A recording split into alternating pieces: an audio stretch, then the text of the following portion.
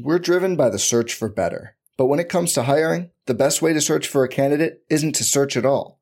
Don't search, match with Indeed.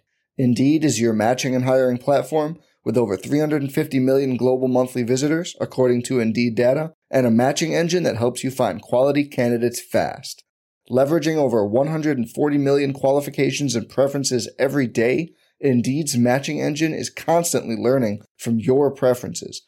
Join more than 3.5 million businesses worldwide that use Indeed to hire great talent fast. And listeners of this show will get a $75 sponsored job credit to get your jobs more visibility at Indeed.com/Blue Wire. Just go to Indeed.com/Blue Wire right now and support our show by saying you heard about Indeed on this podcast. Indeed.com/Blue Wire. Terms and conditions apply. Need to hire? You need Indeed. This podcast episode is brought to you by Coors Light. These days, everything is go, go, go. It's nonstop hustle all the time. Work, friends, family, expect you to be on 24/7.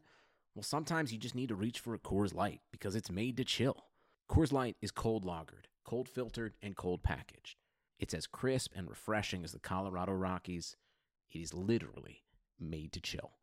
Coors Light is the one I choose when I need to unwind. So when you want to hit reset, reach for the beer that's made to chill. Get Coors Light in the new look delivered straight to your door with Drizzly or Instacart. Celebrate responsibly. Coors Brewing Company, Golden, Colorado. Welcome to the Arsenal Vision post-match podcast.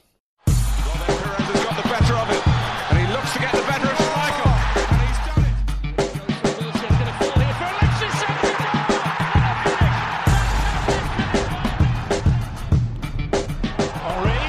chance. Hello, welcome to the Arsenal Vision post-match podcast. This is me, Lean, from arsenalvision.co.uk. In today's show, Elliot, Tim and Paul will be talking about the 2-0 loss at home to Southampton in the EFL Cup. I had somewhat of a bad feeling about the game before it kicked off. We were bound to make a lot of changes, and to be fair, I didn't expect Southampton to make so many changes either. But their changes didn't impact their game as much as they did ours, clearly. And it was a night to forget, you could say. But there's bigger fish to fry. As long as we go ahead and fry those fish, I'm sure everyone can put this one behind us. But yeah, it wasn't a fun night, to be fair. Is that fair? I'd say fair. It wasn't a fun night overall. But anyway, it's a great discussion. Enjoy the podcast. Back after our trip to West Ham. Going to be a tough game. Yeah, see you then. Hector Bellerin's agent, Carl Jenkinson, earns him an additional $10,000 per week to his new contract with performance in midweek. This is the Arsenal Vision Post-Match Podcast. My name is Elliot Smith, and you can block me on Twitter, Yankee Gunner. I am joined, as ever, except when I'm not, by Paul. You can find him on Twitter at Pausing in My Pants. Hello, Paz. I'm a blogger again. Hello. Blogger and podcaster, Pausing in My Pants. You can find him on Twitter at Pausing in My Pants. And blogger, podcaster, and all-around great Arsenal supporter, Tim Stillman. You can find him on Twitter at Stilberto. Hello, Tim. Hello there. Plenty to complain about, and we will get to it post-haste. But first, unfortunately, we have to talk about something that we'd rather not, which is the Chapecoense air crash disaster, and really a tragic thing to be discussing, especially because this is a football club that probably should have gotten attention for being one of the great stories in world football, and now, unfortunately, is getting attention for being one of the greatest tragedies in world football. Gabrielle had a great video, a touching video tribute to the players and club members who lost their lives in the plane on Arsenal's Twitter account. I strongly recommend you view it if you haven't already. And for those of you who don't know, Tim is a big supporter of Brazilian football. He is married to a Brazilian woman. And as such, Tim, I thought we could just start the show with maybe you giving us your thoughts of how you've experienced this and what maybe your wife is going through and just sort of your feelings about what's happened. Yeah, I mean, I've started following the events kind of very, very early on Tuesday morning, about 5:30. And obviously on social media, I follow a lot of Brazilian news accounts, not just football accounts, and obviously this is a story that goes way, way beyond football. So this was all breaking, and I was following developments all of Tuesday morning. And obviously we don't really need to rake over how it all unfolded. But I've watched a lot of this team in the last 3 years, and I think everyone will probably know by now that they're a real kind of success story. They were in Serie D 7 years ago. They had successive promotions, and they've really consolidated well. They finished 15th, 14th, and this year they're currently 9th in the table with a game to go. So. And what's important to point out is they didn't do this with money. This wasn't down to investment. They had, by the standards of football, Brazilian football, this crazy idea of just running their club quite well, and having a good youth academy and buying sensibly and having a semblance of stability, which a lot of Brazilian, much bigger and much more storied and much richer Brazilian clubs could really, really learn from. You could say the same about clubs the world over. The world over, absolutely. And I think one of the things that was kind of going through my mind is obviously, the football world, as it were, has really reacted, and you start to think to yourself, and obviously somehow it touches you more because it's a football team. And for me, this is a football team that was playing my Brazilian football team on Sunday. So I was literally due to watch them on Sunday in their final game of the season, in their greatest ever season.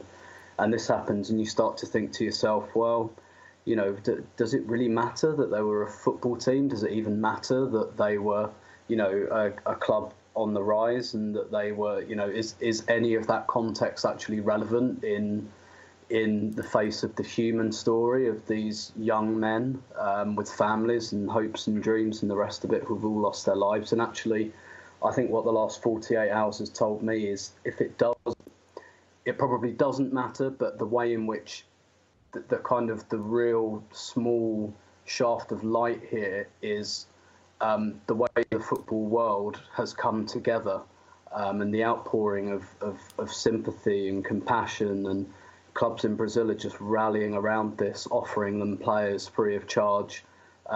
Brazilian clubs at the moment are kicking around the idea of, well, they want the CBF, the Brazilian FA, to safeguard them from relegation for 3 years while they get back on their feet.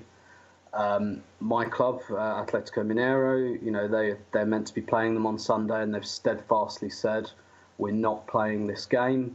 The CBF, because they're fucking idiots, are kind of grandstanding and saying, well, legally you have to play, and Atletico are saying, we don't care about the punishment, we don't want the points, we forfeit the game. And we'll take any punishment you give us. And that punishment could include relegation, actually, if you don't fulfil a fixture.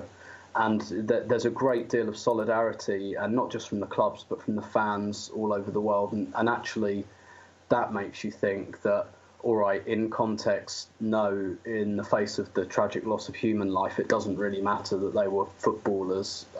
But what it shows you is that this kind of teaches us as football fans that there's a great deal that binds us together. And I know a great many people hadn't even heard of Chapecoense before this, and yet are hugely touched by this, because we all recognise, and this sounds like a slightly selfish thing to say, but but for the grace of God go I kind of thing. What if that happened to my team?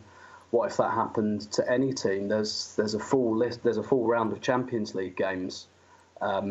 Not to be macabre about it, but what if it happened to you? I mean, right? I mean, it's not just a footballing tragedy. It is a human tragedy, as you've said. Exactly. And isn't it also the tragedy of a town? I don't know anything about the club, honestly, or the town, but I would guess this is probably the be-all and end-all for a huge section of this town. Why is it more than just the players? Because, a football team in a town like that is the town in some ways. Indeed, and that's what it shows you, that actually the football world can kind of come together, and we can see through this kind of tragic perspective that there's a great deal that binds us, and that we have in common with one another, and that actually football clubs are, like you've just kind of said, are really rooted in the community, and especially a football club like this that comes from a fairly small town that is not a footballing hotbed in Brazil by any means.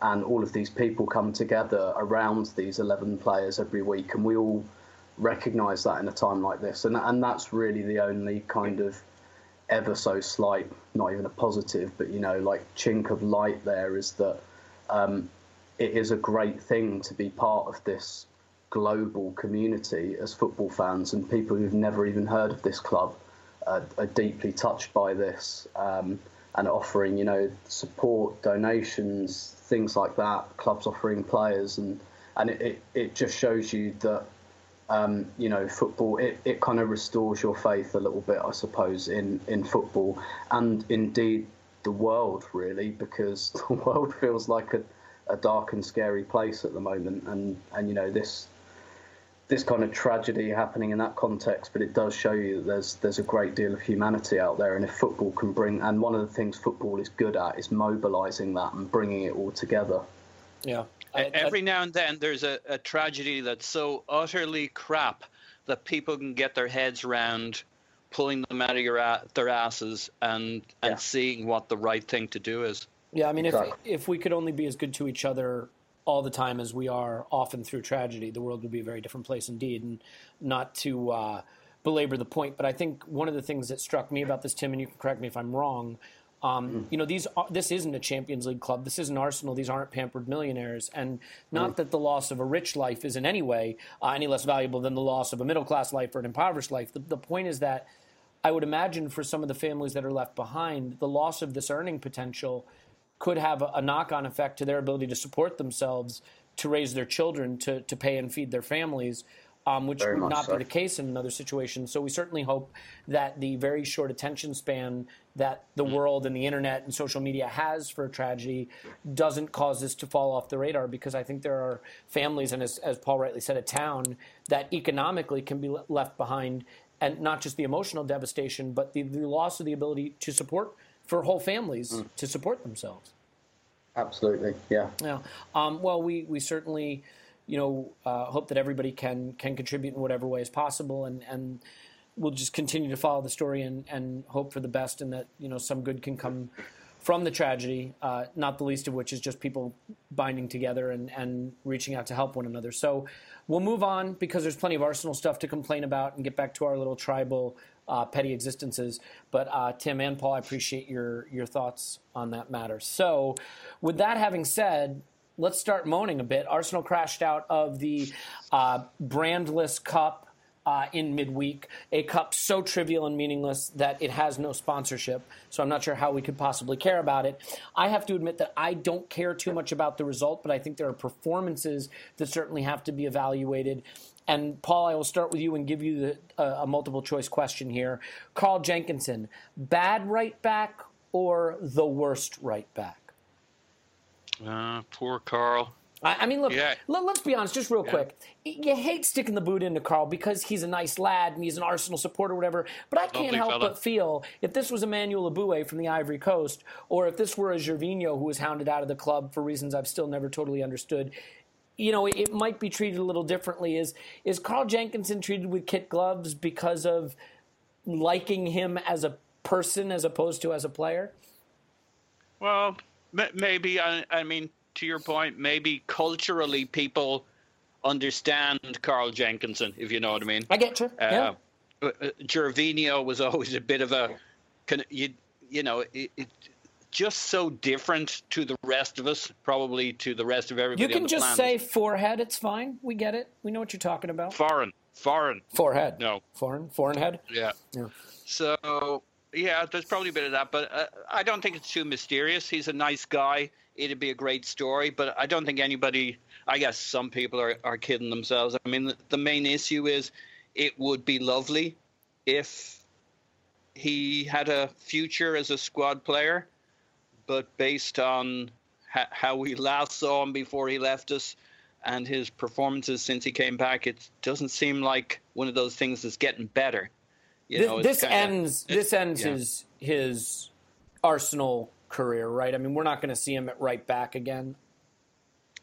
Well, never say never with Arsenal. I mean, I did kind of guess he might.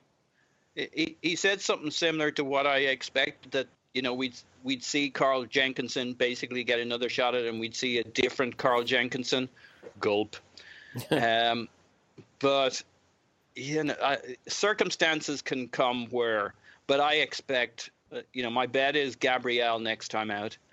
And until Hector comes back, and my sneaky little crush I'd love to see Ainsley Maitland-Niles come through and perform, but it might. I think Wenger wouldn't risk that kind of pressure on a young guy with a lot of talent. So a lot of potential for the future. Doesn't want to make this his problem. So I think we'll ride it out with Gabriel. I know there's a few other scenarios.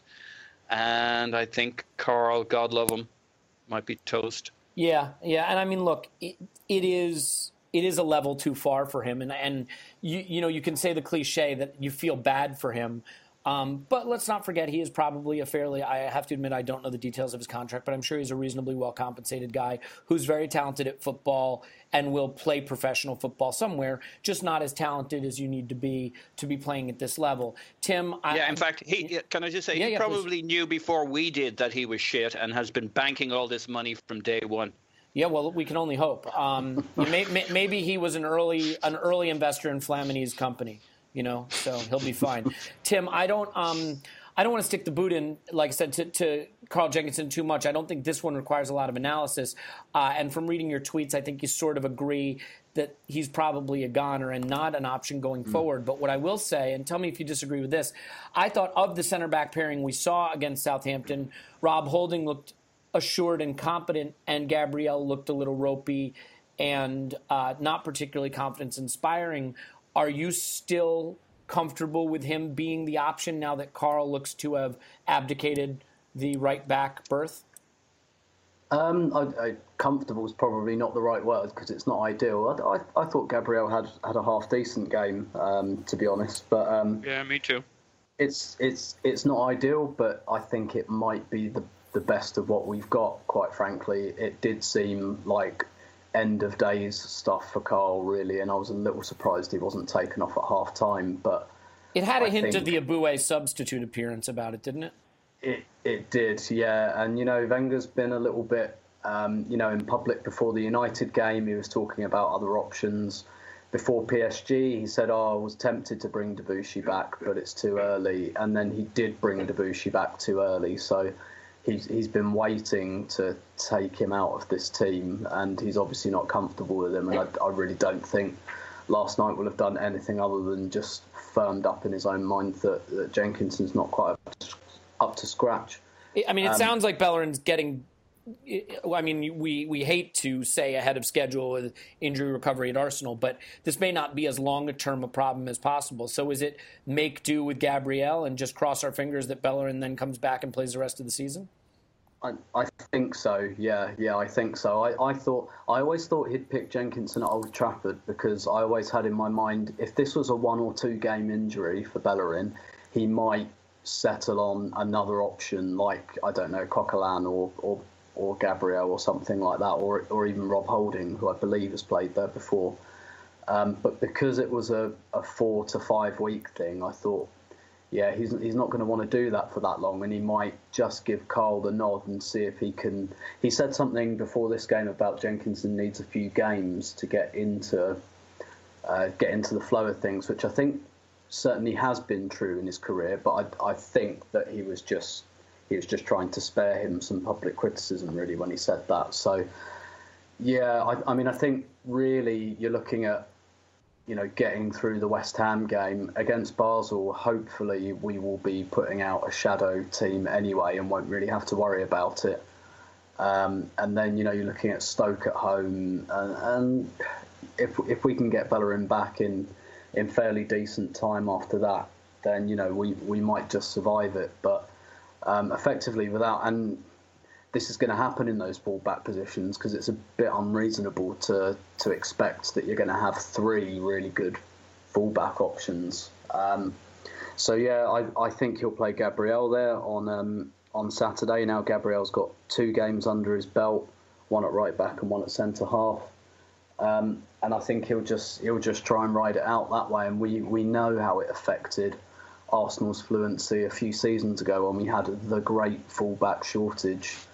of 2011, and we ended up with all the fullbacks and everybody who ever put up their hand to replace them got injured. I think we went 7 deep. It was like Giroud was playing right back. I remember Koscielny playing right back for a game at Norwich as well. And, the fullbacks are, I mean, in modern football, they're so important. And to Arsenal, they're especially important. They're really the only source of width for us. Yeah, exactly. Yeah. You can see that we're not quite the same without Bellerin. I mean, I just wonder, I know it sounds crazy, but I do wonder if he'll try a more attacking-minded player instead of a less mobile, less pacey, attacking-minded player in a center back. I mean, will he try Francis Coquelin? Will he try Alex Oxlade-Chamberlain? I mean, I think you could argue that the defensive side of what our fullbacks do is not necessarily as important as the attacking side of what our fullbacks do, and even more so, I think, on that right wing, because Nacho hasn't been the one overlapping as much. It's been much more Hector Bellerin, and I think that's been a big part of Theo's resurgence. And so I think you stifle the way our attack has been building more when you take out the pace and overlapping qualities of our right fullback than our left fullback. So it will be interesting to see how he tries to repair that, because while Gabriel may give us some of the defensive solidity, I mean, I personally don't think so, but he might. I don't think he gives us really any of that attacking flair, obviously. So let's do this. I mean, we have turned this into the Francis Coquelin Vision podcast, and we have to talk about Coquelin and El Neni and Santi and what's going on there. I want to push it back just a little bit in the podcast to the part of the show that people don't listen to, so that we can get to some of the stuff that we don't talk about as much. We can talk about the goals we conceded in this game, but really what was disappointing was how little we created, to me, because I think there have been problems with our attack lately, and it has looked a little bit muddled. I know it's hard to evaluate when you don't have Alexis, when you don't have Ozil. But Aaron Ramsey got to play that Mesut Ozil role, that free role right behind the front line, the area he thinks he should be playing, given the kind of freedom that he has with Wales where he excels. And I think it's fair to say, Paul, that it was a mediocre to awful performance from Aaron Ramsey.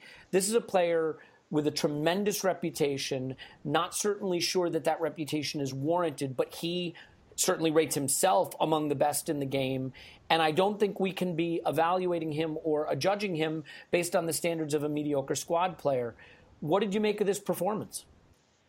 Okay, I agree with all of that.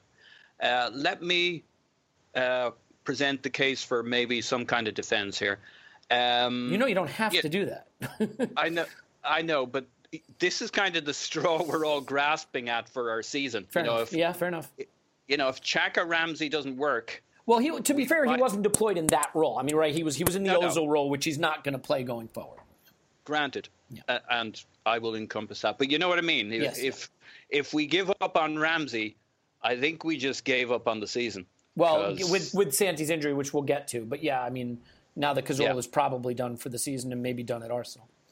So the case for the defence is, yes, he was nominally in the number 10 position, but because Coquelin El Neni was such a flat option out of midfield, Ramsey was basically pulled in to make up a 3 a lot of when the game really counted, when it was in transitions, when they were contesting the game rather than when they were sitting back and we were knocking it around a harmless centre circle, in which case being a number 10 didn't do him any more benefit than being a number 8. He just got to join the circle with everybody else. So I don't think it was really a showcase for playing the number 10 role, because he didn't have behind him or in front of him. You mentioned width. Well, everything we did went through the centre. So you had a Wobie running at the centre, dribbling at 3-4 players. You had the Jeff, who one shouldn't knock young players, but he had a stinker. Yeah, he certainly, pick your favorite words. He didn't whelm me, but again, he certainly didn't push it down the byline and bang it in for a cross. We had no fullbacks certainly on the right side getting. So we had no width. Everything went through the centre. If you look at where our shots are from, our key passes are from, they're all central. So Ramsey was never going to be able to burst through the lines and into the box to get on the end of a cross. There were no crosses. And to me, to judge almost anybody in the game based on our setup, we had actually quite a strong lineup, obviously, in terms of, if you want to take the CVs, the resumes of the guys, you know, almost the whole team was basically Premier League-ish standard. But when you look at the front three, Iwobi on one side, Perez just back, and Jeff on the other side, remember when I used to defend our PSG midfield based on the front three and our performance against Liverpool? You know, to me, it's the same thing. If you don't have the kind of balance that opens up the field and holds onto the ball and presents the opportunity for the team to move forward, it just kind of, all the pressure falls back. And I think Ramsey definitely suffered from that. I'd also say... My counterpoint, just real quick, would be Ramsey plays in a Wales side that has one other player really of the caliber he's supposed to be. He's given a free role, and his performances for Wales are, I think, rightly praised for being the kind that raised the level of his teammates. So, I mean, it is possible for him to play in a less talented team in that role and make an impact. Yeah, but probably not as the possession team. I mean, believe it or not, we had way more possession than Southampton. Mm-hmm. And secondly, he didn't have a free role yesterday. He was a very busy fella. He was basically part of the midfield three because he was dropping back to help, you know, progress the ball forward, or we were stuck outside their penalty area with, you know, 10 players in a semicircle. So I don't... Right. Yeah. Well, let me get Tim in here then, because I do get your point, and I do understand that, especially for players that are supposed to build the attack, they get some kind of pass when the attack they're building to is not made up of your first choice options. But Tim, I mean, this is and the two mids behind them are not the not creating not building the play to where he can get into that more advanced role. So. Look, I mean, I think one of the things that's problematic, though, is just from a technique standpoint, Tim, I mean, I can't remember when it happened exactly, but he made this burst through midfield at one point, starting in our own half. And you think, oh, here comes Aaron Ramsey bursting through the midfield. And he takes this touch that, like, Matthew Flamini would be embarrassed of, that, you know, goes 10 yards in front of him, and he's running like crazy to chase it down. The ball just goes back to Southampton. Like, this isn't a player who's struggling to make Ozil-level plays. He's struggling with basic technique at times. What do you see in Aaron Ramsey's play right now? I think that's quite harsh. I thought he was average. I thought he was mediocre. I think Paul's point is well made, that with Coquelin and El Neni, there's not really anyone to give him the ball. And I also think that Arsenal's possibly their biggest problem last night was that they just didn't have a striker. Lucas Perez...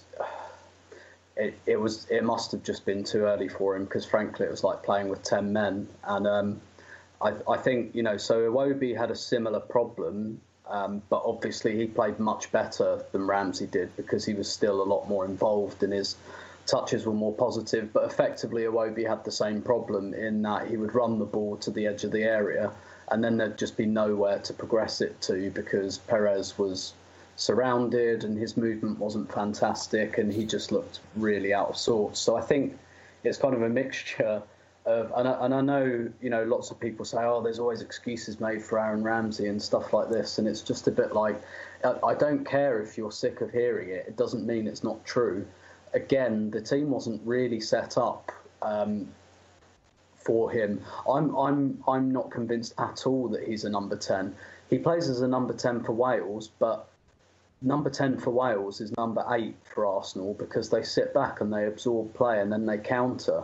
And his strength is running from deep positions, not from advanced positions. He doesn't play through balls or anything like that. He likes running onto things, and he does that best from the number 8 position.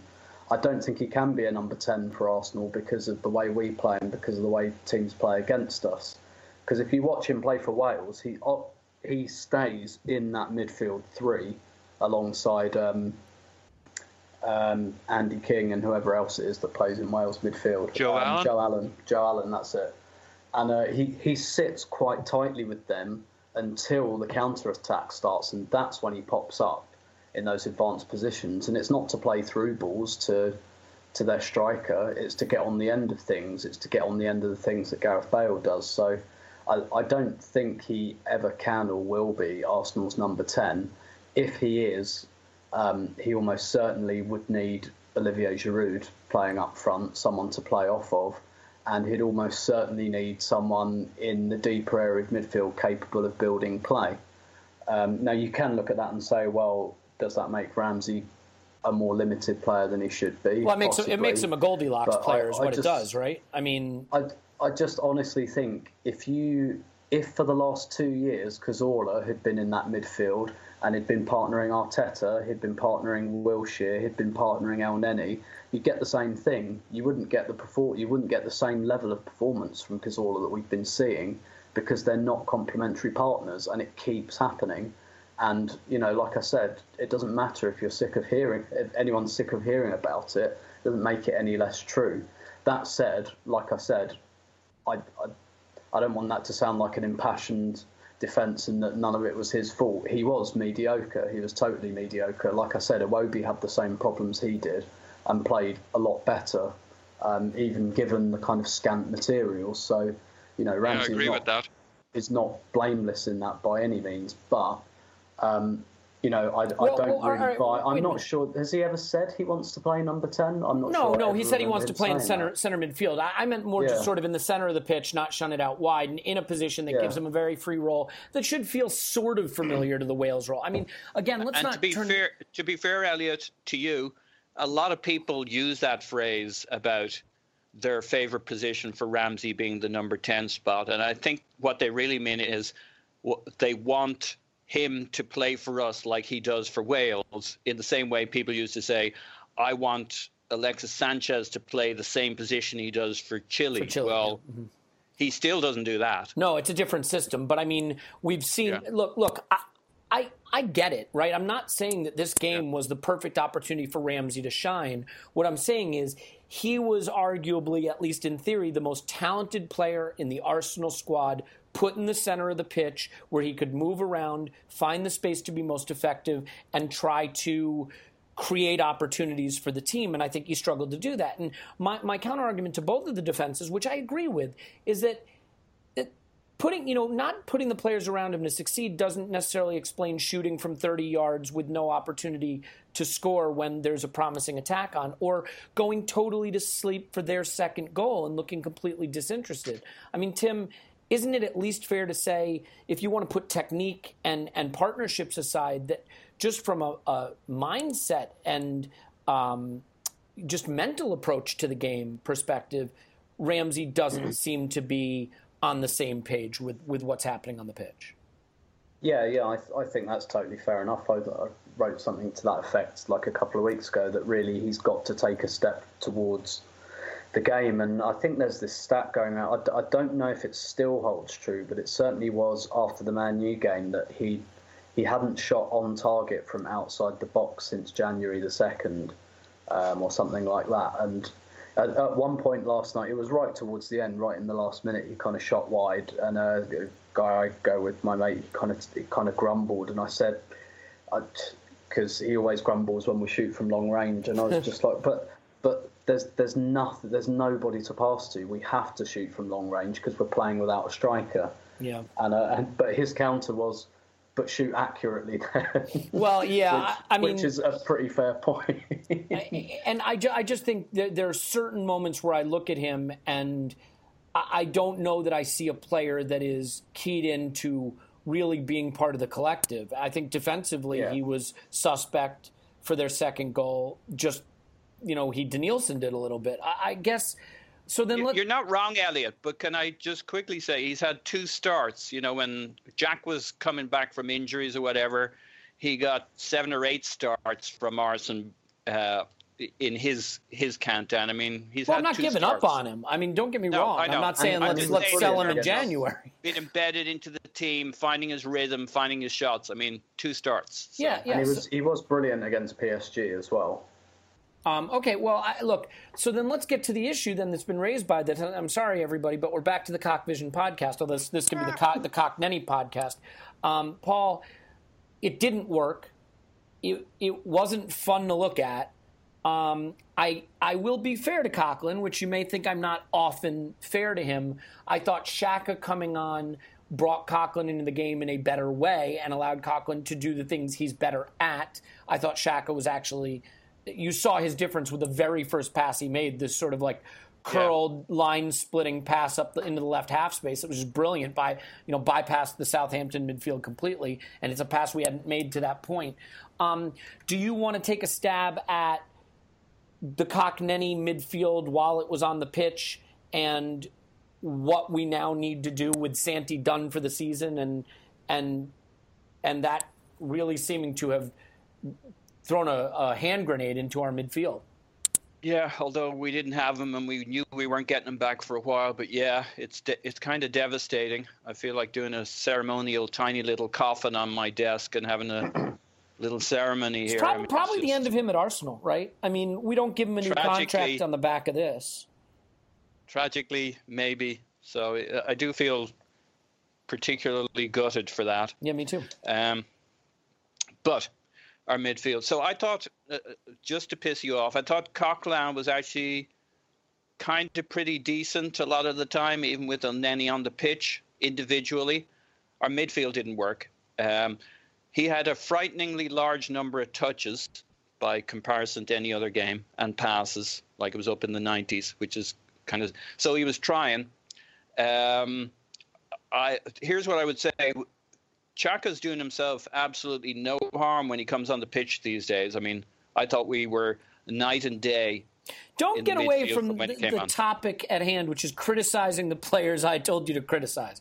Let's not find someone to praise. And I didn't. So there were moments where they both kind of went to sleep, but I have to say I thought Elneny more than Coquelin was asleep at the switch on the first goal. He's just so conservative too. I mean, it's becoming painfully obvious that, like, you know, as busy as he is and as great as his engine is and as much as he's willing to, you know, he can move the ball back and forth, but that's really the extent of it. He's brilliant at finding pockets and been there to receive the pass and move the ball on. But if he ain't, the spark and the sizzle has to come from elsewhere. And Coquelin will provide that in certain circumstances, but he won't build from deep. So you basically have two players that aren't going to build from deep, which... And by the way, it made Jenkinson look worse than he was, to be fair to Carl, because there were times when Jenkinson got the ball pinned against the right touchline, and no one was coming back to give him an option in midfield. And, I mean, he either had to punt it long or lose the ball, which he did on numerous occasions. Yeah, and the issues compound. I mean, not having fullbacks, wingbacks, basically, who help build a play, not having maybe Mustafi in this game, having those two players, not having an attack to pass up to, you got yourself some problems there. So going forward beyond this game, what the fuck do we do? Is it Xhaka Ramsey now? You got to pray that when the alchemist shakes those two elements, they work together. I mean, we haven't really seen it, but if that doesn't work, what's our second best option? My guess would be it's Xhaka Coquelin, with Xhaka being the DLP, Coquelin with, hopefully in the near future, people like Welbeck, but also today, Sanchez, Walcott, etc., forming a pressing unit going forward with Bellerin on the wing, Gibbs or Monreal on the wing to help push forward, and being an effective agent on the pitch for many games, because just a straightforward Coquelin Xhaka combination where they're both sitting back knocking the ball around doesn't look like a league-winning pairing. Neither does Elneny, Xhaka, Coquelin, Elneny. No chance. We can't see that again in a league game, right? I mean, Coquelin, Elneny. First of all, do we know what Elneny's status is? He was ill, apparently. Oh, so right, that's right. Yeah, tummy trouble. Right. Well, all right, Tim. Let me ask you. I mean, there's been some grumblings. I think it's overstated because, again, he's a player there was no way we could have counted on going into the season. But does the situation with Cazorla needing surgery and sort of the disappointment of seeing what a Coughlin Elneny midfield looks like, does this make the Jack loan feel a bit misguided now? I wouldn't say so, because the club were very well aware of Cazorla's Achilles issues, and they were very well aware that something like this might happen, which is why, a player that starts a load of our games hasn't been offered a contract that expires at the end of the season, and that's why, effectively. And I think it's been a case of transitioning between Xhaka and Cazorla. We've obviously missed Cazorla since he's been out, because his skill set is so unique, but that doesn't mean that you need a midfielder that does exactly the same thing. I think we definitely need a midfielder that, does that, as Wenger said, moderate value pass from low to high midfield. So I'm happy personally with the idea of Xhaka now taking over from Cazorla. I think that was probably always the intention. So and to be honest, with the Jack loan, I don't think that was really the club's decision. I think that was his. I've said it many times before. I think that's why I think it was a bad decision, because I think he'd have got games, and this is kind of proving that. I think with Coquelin and Elneny, I think you can maybe, if we're in the second leg of a Champions League tie and we need a 0-0 draw or something, we can entertain that. But what was the scoreline when Elneny went out? 1-0. I mean, it's not. I think so. Yeah. It's not like they were keeping it tight at the back per se. No. But for me, Elneny, I see him much more as I'd be happier seeing him as the deepest midfielder. Basically, I don't really like the idea of him being the number 8, the in between, because he's not imaginative or penetrative enough. I'm happy in a lot of our games for him to be the deepest of the midfielders, because he gets about the pitch and he recycles the ball well. I don't think he's fantastic off the ball, but I think in probably a lot of our home games we could get away with just having someone there who's very diligent at recycling the ball. Otherwise, if you play him in that number 8 role, I just don't see who he can partner, really, other than Xhaka, and you play them both as kind of sixes together. I can see that working. I quite like the Xhaka-Elneny partnership, but I didn't want Jack to go, really, and I don't think he should have. But I think it was his decision. I get the impression that he was very, very forceful about it. And I always thought that he'd get plenty of games at Arsenal. But, like I said on the last podcast, maybe that's, Arsenal is my focus, but maybe it's not 100% his. He's thinking about his career, and that's fair enough. Do we have the options we need in central midfield now to really sustain a title challenge? I mean, I would suspect that, and correct me if you disagree, but the manager's going to be forced almost now to try Xhaka Ramsey, right? Yeah. I think he should. I think it's just ripe for it. It's absolutely ripe for it. And so we've changed. Basically, this season we were going to have to do something different to win the league. I think playing Sanchez up front was a great start. Signing Mustafi was a good step towards that. Having like a solid centre half duo again. And now it's so. I feel like we've to most intents and purposes kind of sorted the front line and the back four, and we know what we're doing there. We've got to do something now with this central midfield, and it's got to be something, like you say, that's going to win us the league, because we're capable of winning the league, but make no mistake, we're outsiders, and we're going to have to. We're not going to be able to have a calculated league win, if you know what I mean. We're not going to be able to do what United did for a couple of years and what Chelsea have done. What Chelsea did the second half 2 seasons ago. Yeah, exactly. Let's go and try and draw some away games and win our home games and stuff. I think Arsenal are going to have to do something. Basically, Arsenal are going to have to go slightly above their ceiling to win the league. Not above their ceiling, sorry, but they're going to have to get closer to their ceiling to win the league than perhaps Manchester City or even Chelsea are. But doesn't that make the argument then for really having to go for it? Because the best way to get above your ceiling is to try to, win games and not draw them, and that means playing a more aggressive setup like Ramsey and Xhaka in midfield and really going for it. Absolutely, and that's what we've done up front with Alexis. We've gone for something there. We tried something and we stuck with it. And that's exactly what I think. I think Xhaka, Ramsey is worth a go because we know what all the other combinations do, and they're all right. And all right doesn't win you the league. And maybe Xhaka and Ramsey will be a complete car crash, but we're not going to know till we see it. Yeah, well, I mean, the game coming up at the weekend is West Ham away, and Andy Carroll looks like he might be back. And if he starts, I think the really important thing for us is going to be denying service into the box from wide positions, because I don't care what you think of Koscielny and Mustafi, they're not going to win against Andy Carroll in the air. We cannot stop Andy Carroll in the air. The only way we can stop Andy Carroll is by denying service from good wide positions. So it's going to be really interesting to see if the manager picks a side specifically engineered to do that, because if he is going to do that, I think you will definitely, at a minimum, see Francis Coquelin, who will be able to drop in and support the fullbacks a little bit more. And then who the hell knows? I mean, will he pick him with Granit Xhaka? You'd have to assume so. We'll see. Paul, unless you have a final say on midfield, we can move on from there. No, I think that's right. The only thing I'd say is we need a couple of pairings that work, don't we?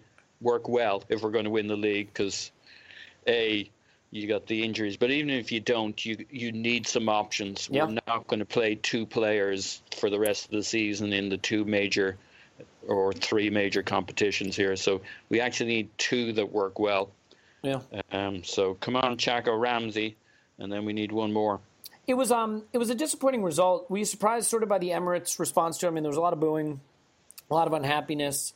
And I took some heat on Twitter even from people who are saying, do we win so much stuff that we can be cavalier about the EFL Cup? It's not so much being cavalier about it. It's that you simply cannot go for every one of the four competitions you're in with the same energy and exuberance and team selection. You have to make some choices.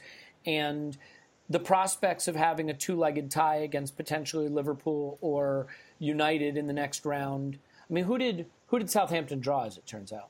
Liverpool. Yeah, so, a two-legged tie against Liverpool, a pressing team that really exhausts you at a time of your season when the Champions League is back and any league push that you want to make has to be on. Like, it's okay to make this a distant fourth choice trophy, right?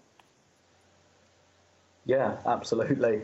Absolutely. And, Southampton made those choices too, with the exception of Virgil van Dijk and the goalkeeper, Fraser Forster. And to be fair, those are two very, very big, important players for them. And that was they were a big part of the reason that we couldn't get near them. But yeah, they made that choice as well. They're in the Europa League. They played pretty much a second string side. So they made 8 changes.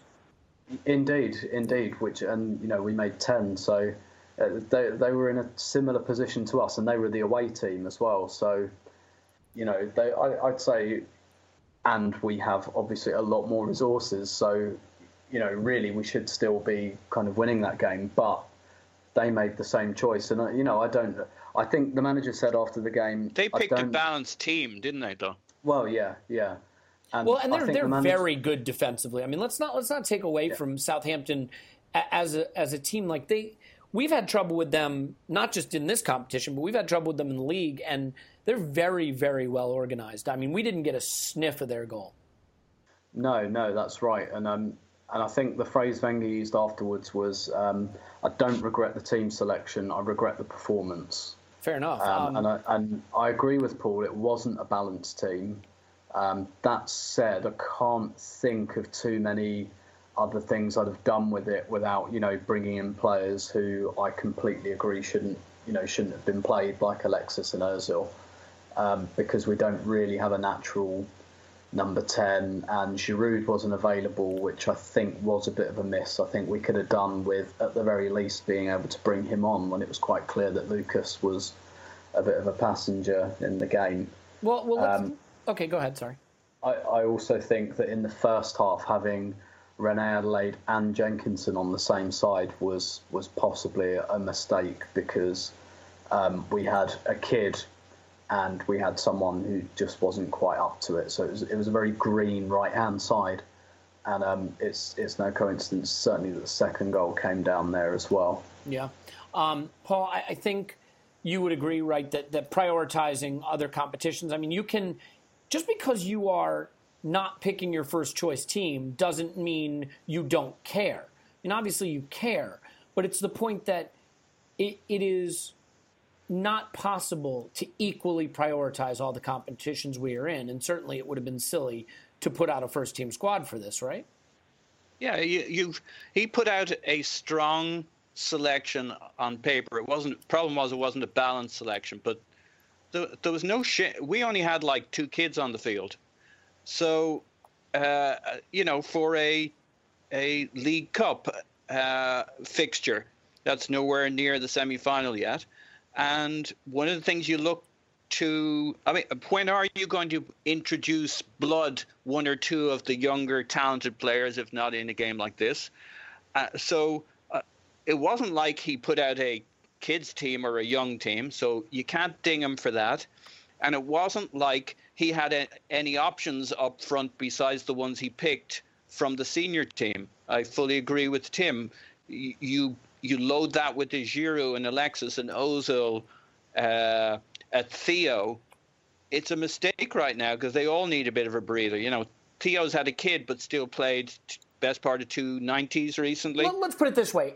If we had won 1-0 and gone through and played Alexis and Ozil and one of them had done their hamstring and was going to be out 3 weeks, people would be battering Arsene for using them. We're still hearing about Ludogorets and Santi Cazorla. So yeah, exactly. It's damned if you do, damned if you don't. And I'm fully convinced that as soon as Wenger has picked his 11, taking in our other priorities, he really wants to win those games.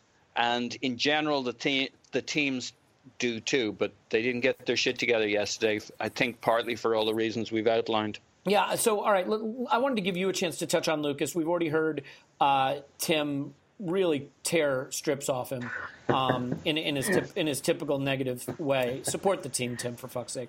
Paul, I mean, he's just back. He's had so little opportunities to integrate with the team. He has had better performances, but is there a little concern that with Welbeck return on the horizon and Alexis in phenomenal shape and Giroud scoring every time he comes off the bench, that Lucas's first season at Arsenal could just kind of peter out?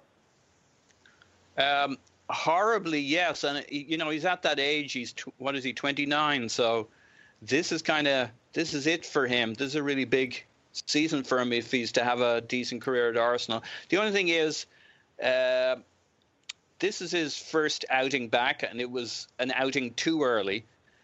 He's kind of been through this already in his young Arsenal career of coming back, effectively coming back, playing the games, a second start. I think by his third start for us, he looked pretty good, and we were all gutted when he got injured. I don't know if it was his third, but just going off gut feel, by his third start, he looked pretty good. So we could well need him, and he could certainly well be an option off the left wing or right wing. So there's every chance that he might still have a decent season, but I do agree with you. It's blowing in the wind right now in terms of whether he's going to be somebody or a nobody at Arsenal. It's not like we don't need him. The question will be, by the time he gets his shit together, will that be the position we still need? But I suspect we're going to have requirements either up front or on the wing. Yeah, we're still in 3 competitions.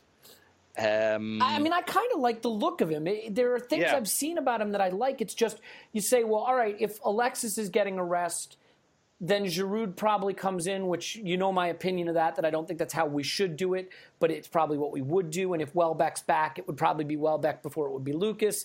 And on the wings, I mean, maybe that's his path into the side, that if Theo needs to be rotated out or if Iwobi needs to be rotated out, and if Ramsey does become Xhaka's partner in central midfield, the wide positions might become his way back in, although Oxlade-Chamberlain has been given a lot of chances with mixed results. I mean, Tim, just really quickly, you were pretty clear on what you thought of the performance. Do you see a path to meaningful contribution for Lucas this season? Injuries. When do they ever happen to us? Well, yeah, then he's screwed, I guess. Huh? The thing is, for him, I think Paul's point about his age is well made. He's got to, when you're that age, you don't really have as much grace with the bed-in season, and also the other problem that he's got is that Welbeck is back in training, I think, next week. And it will take him a little while to get back into the swing of things, and we should be patient with him. But that means the clock is ticking, really, because, whether Arsene Wenger sees it this way about, again, I agree with you about Giroud, that he should really only ever be on the bench. And if Arsene sees it that way, which I'm not quite sure he does yet, Welbeck is definitely ahead of Lucas Perez. And even if he does see it that, we must have a mobile striker no matter what, Welbeck's still ahead of him in the queue. I suspect that if he's looking for a route into the team, we've discussed before that our options on the left-hand side are not fantastic. We've got Iwobi, who's very promising, and I thought he was very good last night, comfortably our best player, probably alongside Rob Holding, but he can't do that every game at the moment. Chamberlain's very up and down, and the left isn't even natural for him anyway. I had a conversation with someone on Twitter today, actually, who said something interesting, that with Alexis up front and kind of dropping back into midfield, that we can actually have two quite attacking wingers.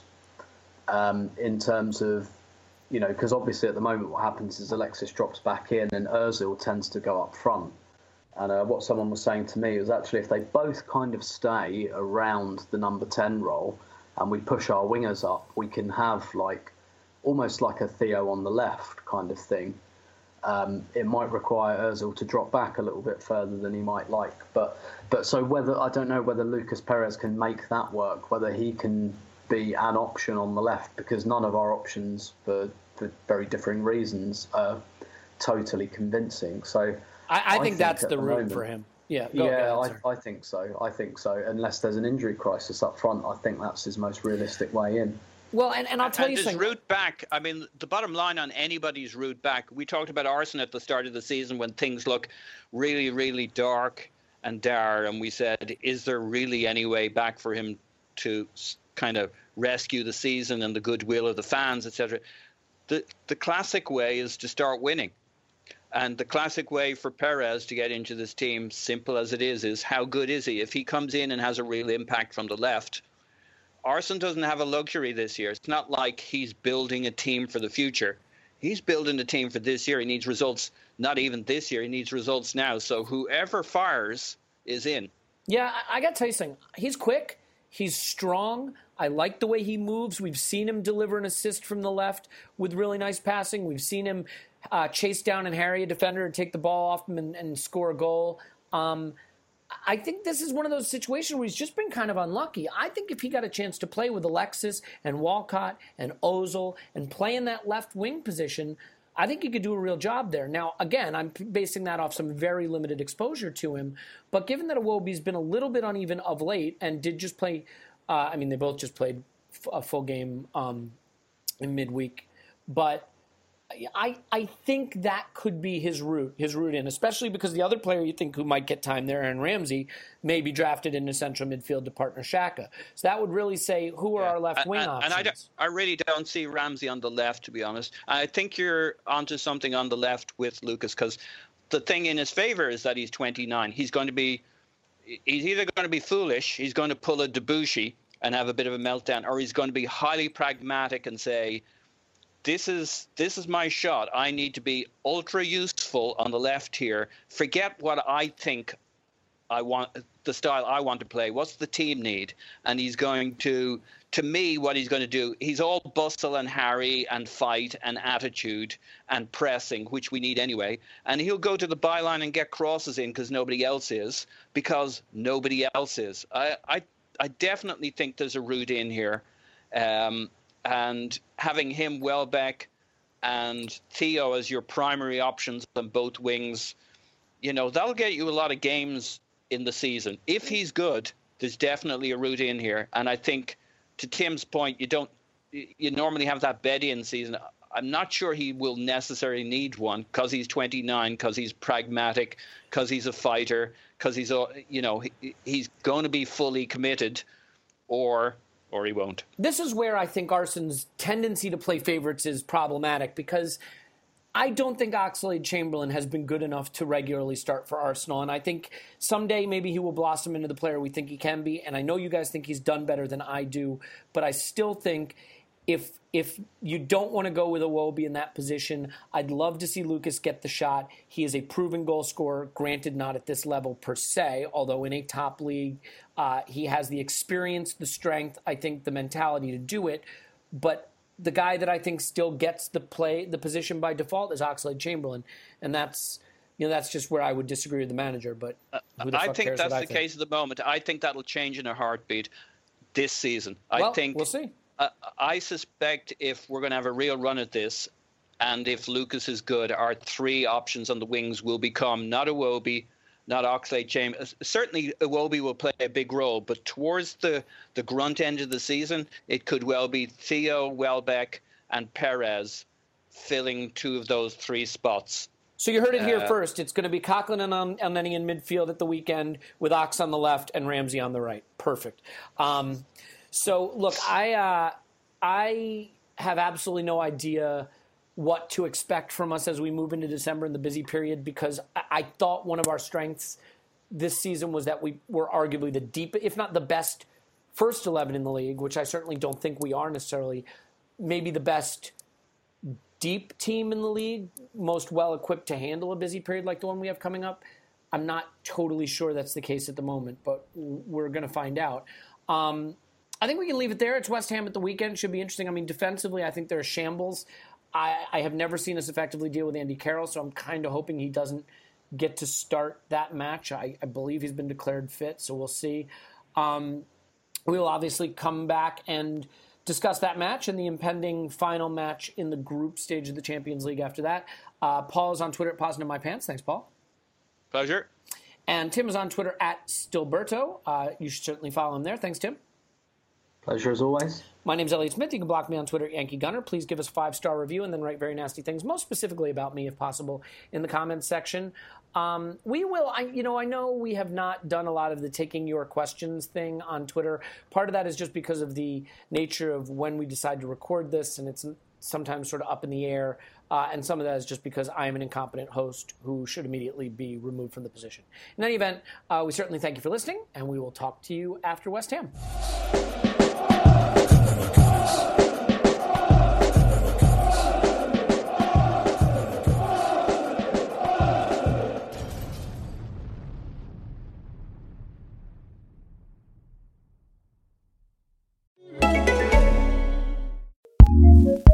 Acast powers some of the world's best podcasts. Here's a show we recommend. In the latest episode of History This Week, we take a closer look at a failed insurrection at the U.S. Capitol building in 1861, when the nation was on the cusp of a civil war. Nearly 160 years later, what can we learn from this moment when democracy was challenged? And check out all our episodes this month as History This Week celebrates Black History Month. Last week, we covered the Greensboro sit-ins that sparked a media firestorm and inspired mass sit-ins across the country. Next week, we travel to Australia and witness Sydney students taking a freedom ride of their own for Aboriginal civil rights. After that, we'll be exploring the origins of jazz. For these stories and more, subscribe to History This Week wherever you listen to podcasts. Acast recommends. I'm Mark Chapman. Welcome to the Planet Premier League podcast.